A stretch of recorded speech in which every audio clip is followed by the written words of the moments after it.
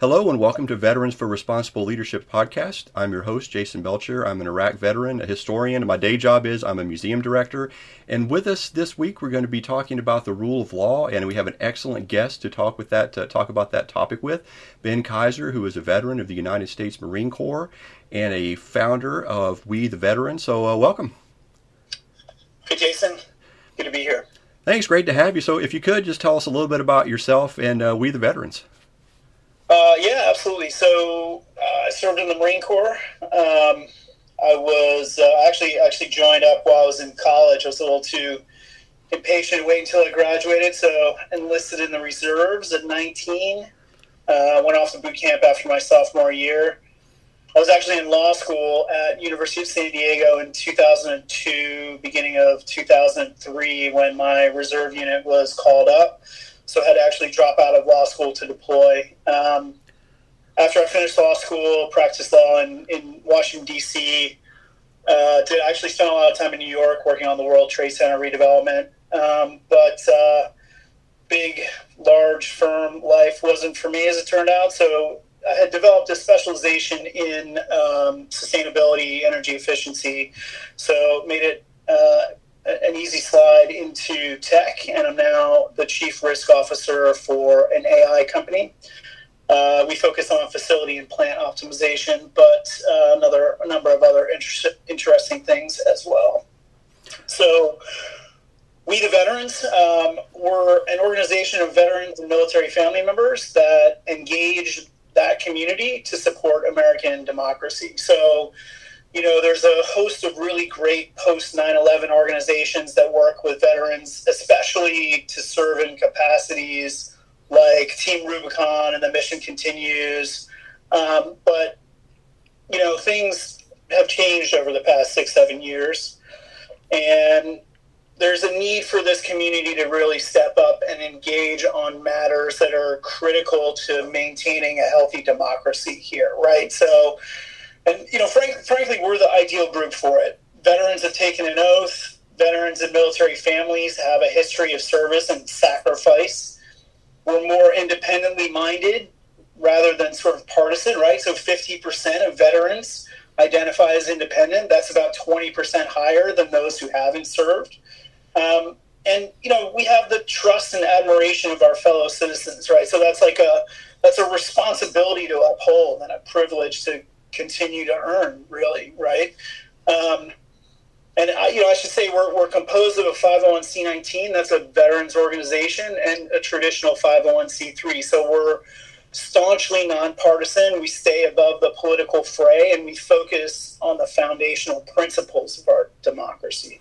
And that's actually a perfect segue, because I wanted to make sure I stated this somewhere, that when we talk about the rule of law and how that pertains to democracy and elections, there's a tendency sometimes to focus on individuals and then the individual behaviors. But today we want to focus on the ideas, as you said, principles. And I think that's an excellent segue into this topic of the rule of law.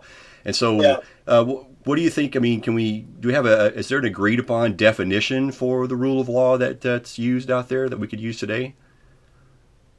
Well, I don't know that there's necessarily an agreed on one, but I think, you know, you and I had talked about the definition that's used by the American Bar Association, and that says the rule of law is a set of principles or ideals for ensuring an orderly and just society. Many countries throughout the world strive to uphold the rule of law, where no one is above the law. Here's the critical parts, right? No one is above the law. Everyone's treated equally under the law. Everyone's held accountable to the same laws. There are clear and fair processes for enforcing laws. Independent judiciary and human rights are guaranteed for all.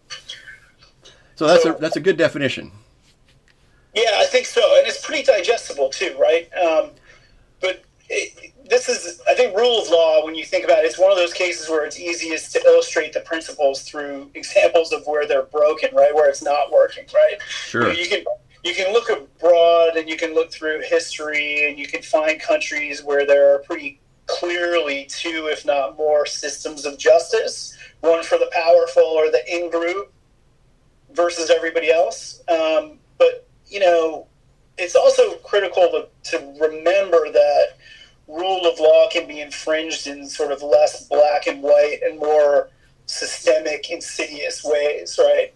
Like, we do pretty well in the U.S., but we're not perfect. We're like actually pretty low on rule of law index relative to some of our European counterparts.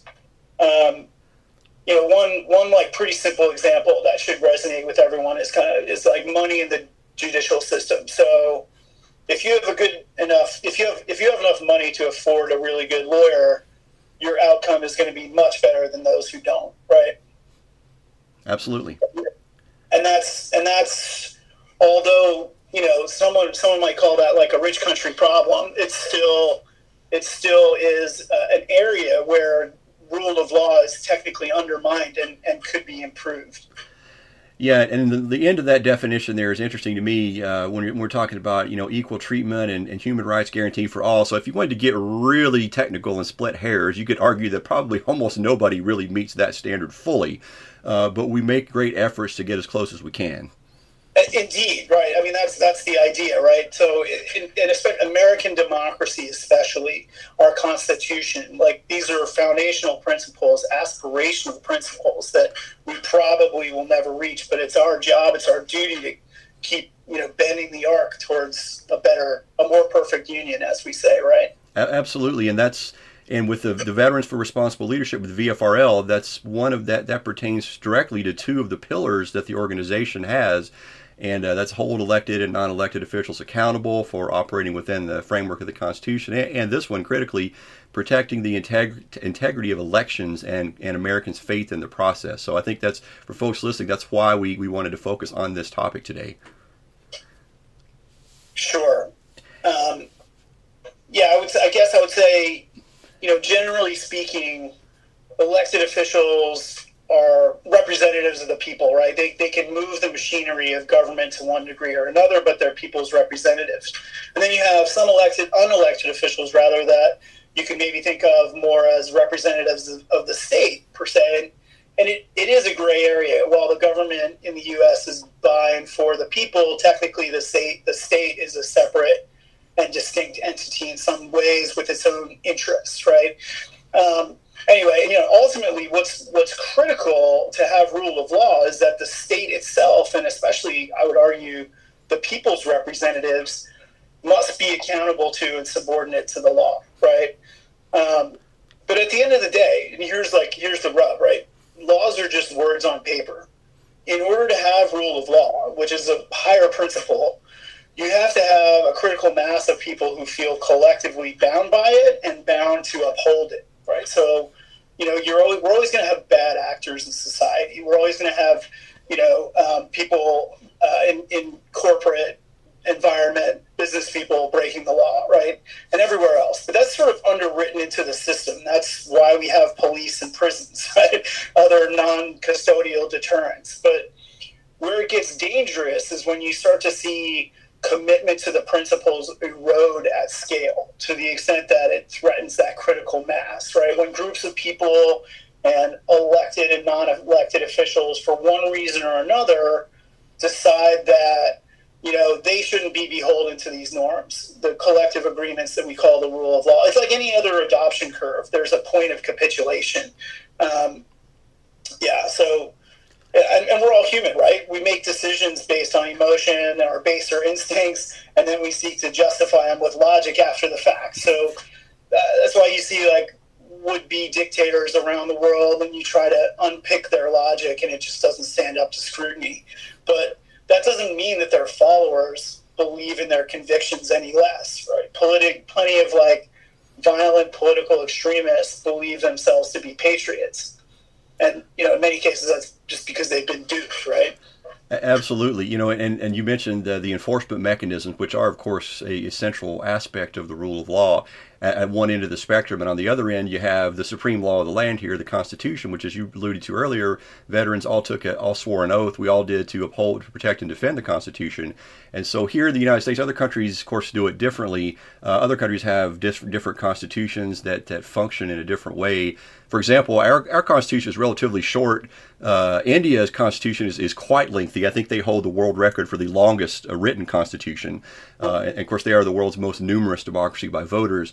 But so when we talk about the rule of law here, it also means that we follow the Constitution's guidelines for the kinds of laws we pass and the types of actions that we allow the state to take, right? Because the Constitution exists to restrain the government, not citizens. Would you agree with that?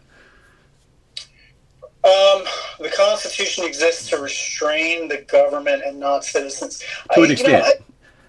I think to an extent, but then you can't sort of say something like that without then also looking at the social contract, right? Sure. So, social contract, it basically says, I give up some amount of my liberties and rights in order to make sure that your liberties and rights are mostly protected, right? And so, collectively, we're all much better off after that. And I think those principles are sort of enshrined in the Constitution as well. Yeah, and that's important because it gives that society in question a mechanism, a nonviolent mechanism, very crucially, to address any problems that they have or to make changes that they think are necessary.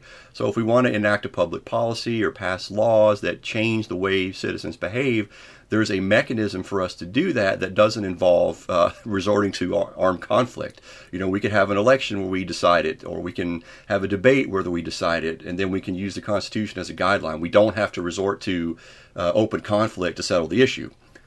So that's a good thing.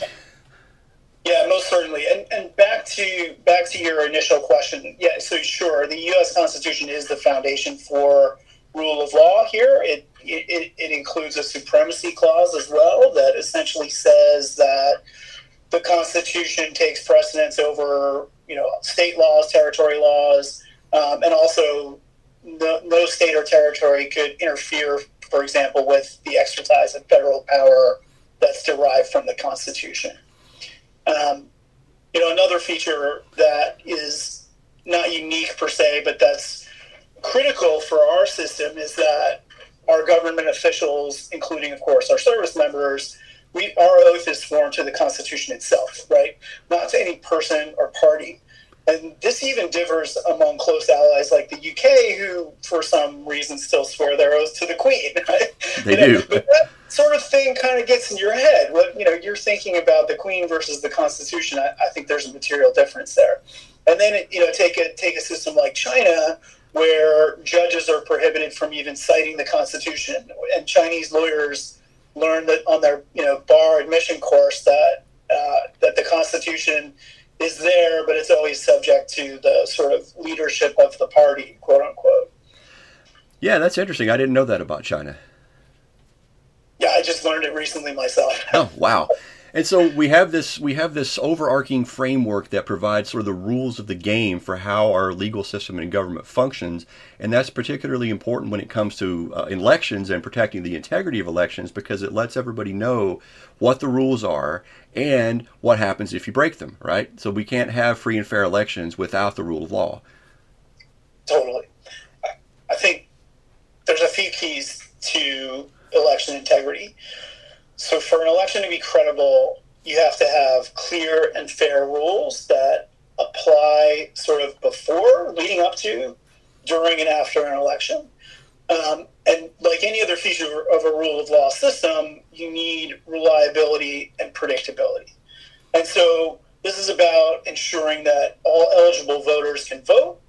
We can argue about what an eligible voter ought to be, but once they're eligible, they can vote, that their votes are properly and transparently counted, and that there's a fair and open process for resolving any disputes, which in turn follow rule of law principles, right? Exactly.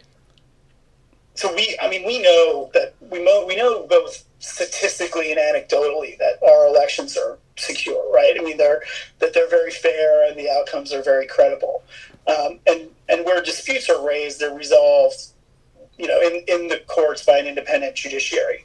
And I say anecdotally because, among other things, one of the campaigns that We the Veterans is working on right now is mobilizing veterans and military family members to work at the polls and to, kind of like, so if you look at statistics, we're already probably overrepresented as poll workers between the veteran and military family community. We're more likely to vote. We're more likely to volunteer to serve in our communities. But if we take what's probably that sort of 150 to 200,000 already serving poll workers, and we can move that number up to, let's call it 300 to 350,000. Well, now you're talking about, maybe 1 in 3 out of the million poll workers that serve in a presidential election year is a veteran or military family member.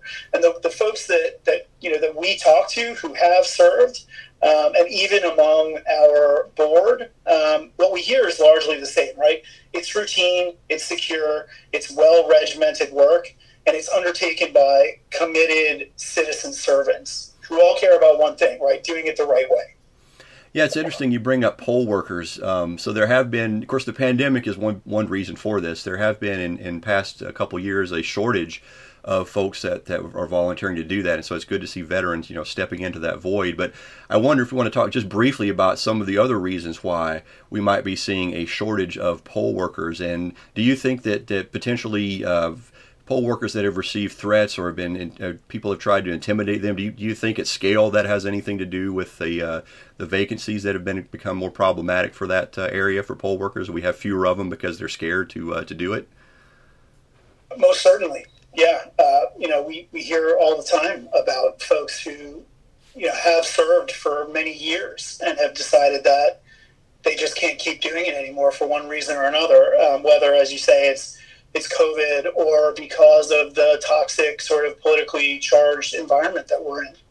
Yeah, and that's crucial because if you reach a point, you mentioned a curve earlier where there's a point where functionality ceases.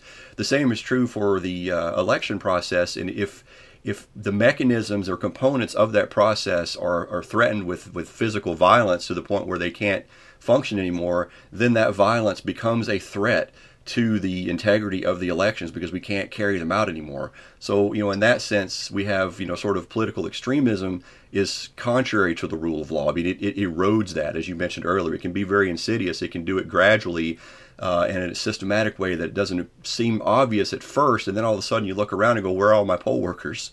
Well, they're afraid to come in. Yeah, most certainly that is the sort of logical conclusion of where things could go in the event that there was widespread, political violent unrest. We're not there now, Right, but I agree. That's not to say that some folks haven't been either turned off or intimidated. But hey, what better group to fill that void to the extent it exists than veterans and, also to some extent military family members, right? Like we're trained to handle stress. Many of us, especially the post 9/11 cohort, and others, of course, have been in combat, right? They've been in situations that they've had to de-escalate. They understand how to do these things, and they're, in some cases, trained to do it. So, yeah, hey, I mean, getting the veterans and military family bodies in those positions is also is one critical component of this campaign. But also, look, we want to a secondary goal is to leverage the brand of this community as representatives of one of the most trusted institutions in the country to support the confidence in election and to turn down the heat. No, that's very important, and poll after poll will tell you that the U.S. military is far and away the most trusted institution in America. I think it's something around somewhere between 80 and 90% of the respondents had a favorable or a high, trustworthiness view of the military, as opposed to, say, recent polls of Congress, which are down around 20%. So that's a huge difference. Huge difference indeed. Although I think I read in the some excellent work by Chris Marvin, who did the Veteran Civic Health Index. Scientists may actually hold a slightly more trusted position than the military, if you can believe that, in the era of COVID. Well, that would be good if it's true. Right. And so you mentioned that critical backup that they can provide to the election system by working as poll takers and poll workers. Because we've seen, as you mentioned earlier, from folks that have combat experience, one of the other things that we've encountered through our service, especially those of us who have served abroad and in combat zones, we've seen what happens in countries where there is no rule of law. We've seen what happens when it gets eroded or overturned, and we're quite familiar with with what that looks like, and we never ever want to see that here in the United States. No, indeed, right. I think the closest. Clearly, we had some issues in the last election cycle, but if we want to look for sort of an instructive example, you can look at Bush v. Gore, right? It's sort of like a caveat and a validation all at the same time, really, right? Like on the one hand, that decision was problematic for a number of reasons, right? Not the least of which was that, in my opinion and many others, it exceeded the federal government's authority, and the logic on which it was based was absurd. But on the other hand, our legal process was followed. The Supreme Court, being the final say on whatever matters it decides it has a say over, made a decision, and the aggrieved party, the vice president no less, acceded to its authority. I think that's where you see an example of our system holding very well. That's absolutely right, and I'll provide you with an easy example of the exact opposite abroad. Recently in Iraq, you've got Muqtada al-Sadr, who is a Shiite. They call him a cleric. I don't really know if he has bona fide religious credentials or not. I wondered about that when I was in Iraq, because he was still causing trouble when I was there back in 2006. But anyway, he's decided that the Iraqi government isn't to his liking, and so he's called for his supporters to take violent actions against the Iraqi government, which they have now done and are currently doing. So there's been an upswing recently in the past week or so in violence in Baghdad and in the area around there, especially where his supporters live. And now it's even gotten to the point where he's trying to pull it back a little bit, but it's hard to put that genie back in the bottle once you let it out. And so there's a crystal example of how bad things can get when an aggrieved party doesn't respect the decision of the government and doesn't go along with the normal established process. Totally. And when were you were in OIF, right? What year were you in OIF? I was there in 06, 07. The very, very beginning, 2003. Oh, okay. I'm sorry, just curious. I meant to ask that earlier. It means I probably got a couple years on you. Is that what you're saying? No, not necessarily. Actually, you just got there first. So. And so we have.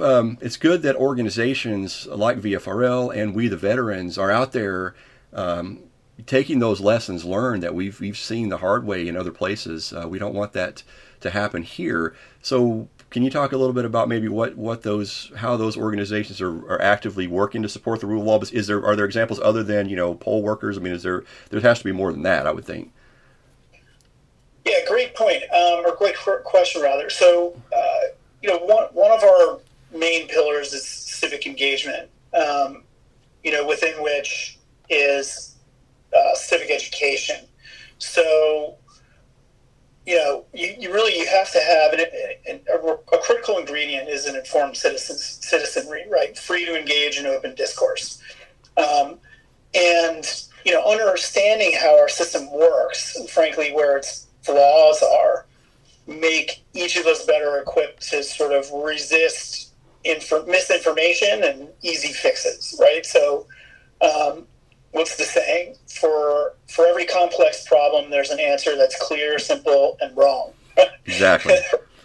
So that's the sort of anti-democratic propaganda in a nutshell, right? It appeals to our base desires for things to be simple and black and white. But the more we know, especially about our system of government, the more those red flags can go off in our heads. Hey, wait, it would be nice if it were that simple, but I'm not sure that it is. And actually, I think, the Constitution provides for something different. And, our federalist system requires that different practices follow or something like that, right?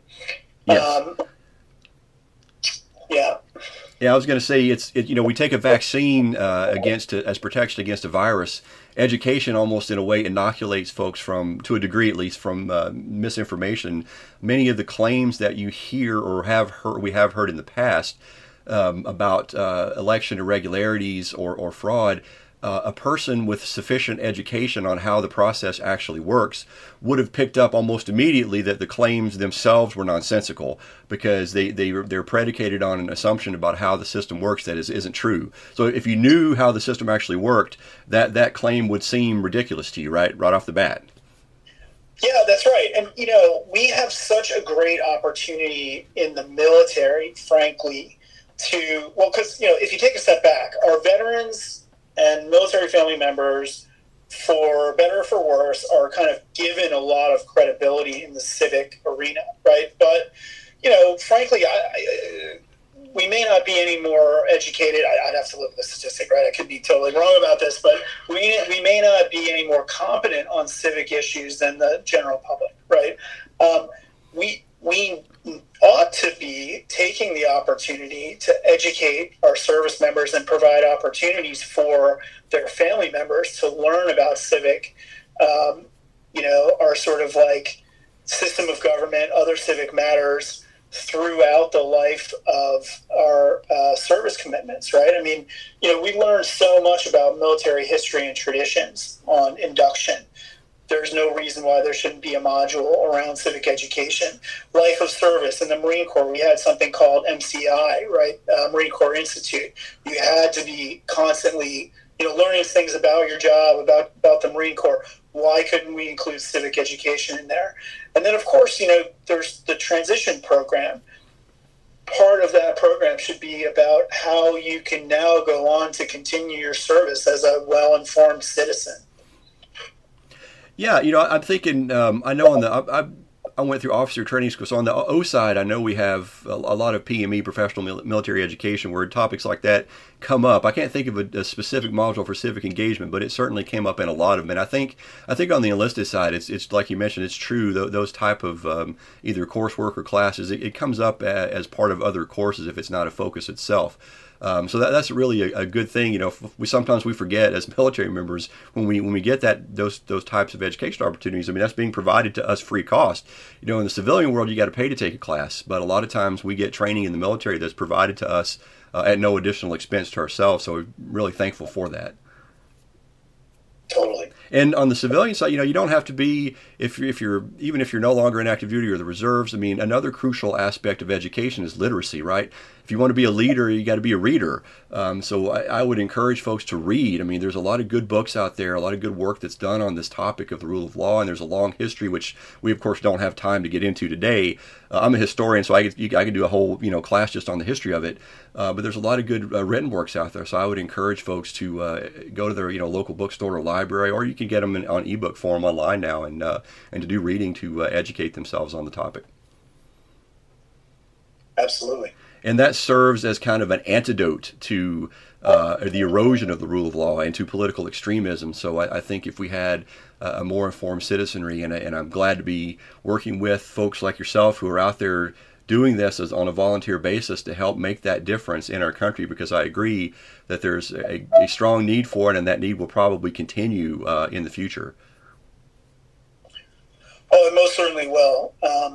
It's only just becoming so much more apparent that how critical it is, isn't it? Absolutely. So if folks were interested, if they heard this and they say, hey, I want to join up, or I want to be part of one of these organizations, where would you recommend they go? Website, Facebook, Instagram, Twitter. There's different organizations use different platforms more or less than others. So I'm not sure about you guys, which one you promote the most. Yeah, sure. So you can check out the main organization at wetheveterans.us. And our Vet the Vote campaign is vetthe.vote. I have to admit, I do not know exactly what our social handles are. That's okay. So, like I said, some organizations are like, they're all about Facebook, and other ones will say, we don't use that at all. It's all Twitter. I mean, it just depends on, which organization you're talking about. Yeah, we're definitely on, between the Vet the Vote campaign persona and We the Veterans, we're on Facebook, Instagram, and Twitter. Excellent. And so just for folks out there listening, I would say, being involved with an effort like that and organizations like yours or VFRL, I almost consider that to be a continuation of service. I mean, you're still serving the community and the country, even though you may no longer be in uniform. You can still do that and make a difference. Most certainly. Any final thoughts or parting shots on the topic of rule of law and the volunteers that are out there working to support it? Yeah, I mean, the only thing I'll say is, look, we're coming into an off presidential cycle election. I think a couple things are going to happen, right? It's going to become more apparent how critical the shortage of poll workers is. We're going to see that have effects like polling places being closed.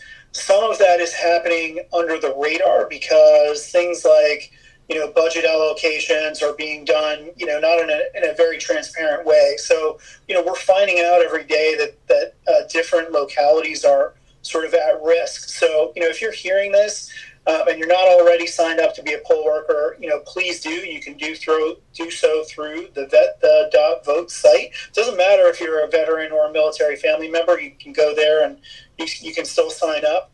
And then secondly, I think, everybody hopefully needs to try and keep a cool head through the election season, right? The elections are going to be run freely, fairly, competently, credibly, all those things. And so, if your candidate happens to be the loser,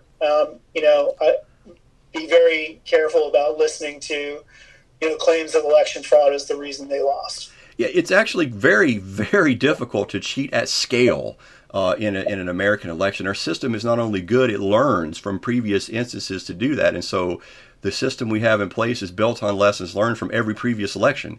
So it's actually, it's just darn near impossible to cheat at scale in a U.S. election and not get caught. Yeah, that's right. So people should have faith in the process because it works, not just because we're telling them to, but because it actually does work. Yeah, and that's something that we should all be very, very proud of, right? We've got a lot to be proud of in this country. We, all need to continue to work, like we talked about before, about making it a more perfect union. But what we've got is something, that we should be very, very proud of, and everybody should, be very happy with to some extent. Yeah, you'll never please everyone, and it's no fun losing. But that's why we have more elections, right? If you lose one, there's going to be another one. There'll be another election in the future. So if you really feel that passionately about it, then try again the next time. Yeah, that's exactly right. And the related to keeping the heat down is to not see every election as an existential crisis, right? They are temporary. The government, the structures that we have in place are holding, and just, wait till the next cycle and you'll get to have a chance to have your voice heard again. Yeah, that's something Mark Twain commented on once. He said, the thing I love about exaggeration is I can listen to someone exaggerate and then I can take that man's exaggeration and exaggerate it some more. It turns into like a sport of hyperbole, which just means, the sport of exaggeration. So we do have a tendency to do that, and you're right, we should try to guard against that, especially during an election. Indeed. All right. Well, listen, I really appreciate your time. Thanks for talking with us. And this is an important topic, a timely topic, especially during an election year, but any year.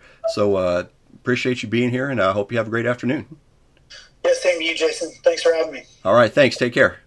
Cheers, buddy. Okay, and thanks to everyone for listening. This has been a Veterans for Responsible Leadership podcast on the rule of law. You can find us online at www.vfrl.org. We're also on Twitter and on Facebook. And thanks for listening. Hope everyone has a great day. Take care.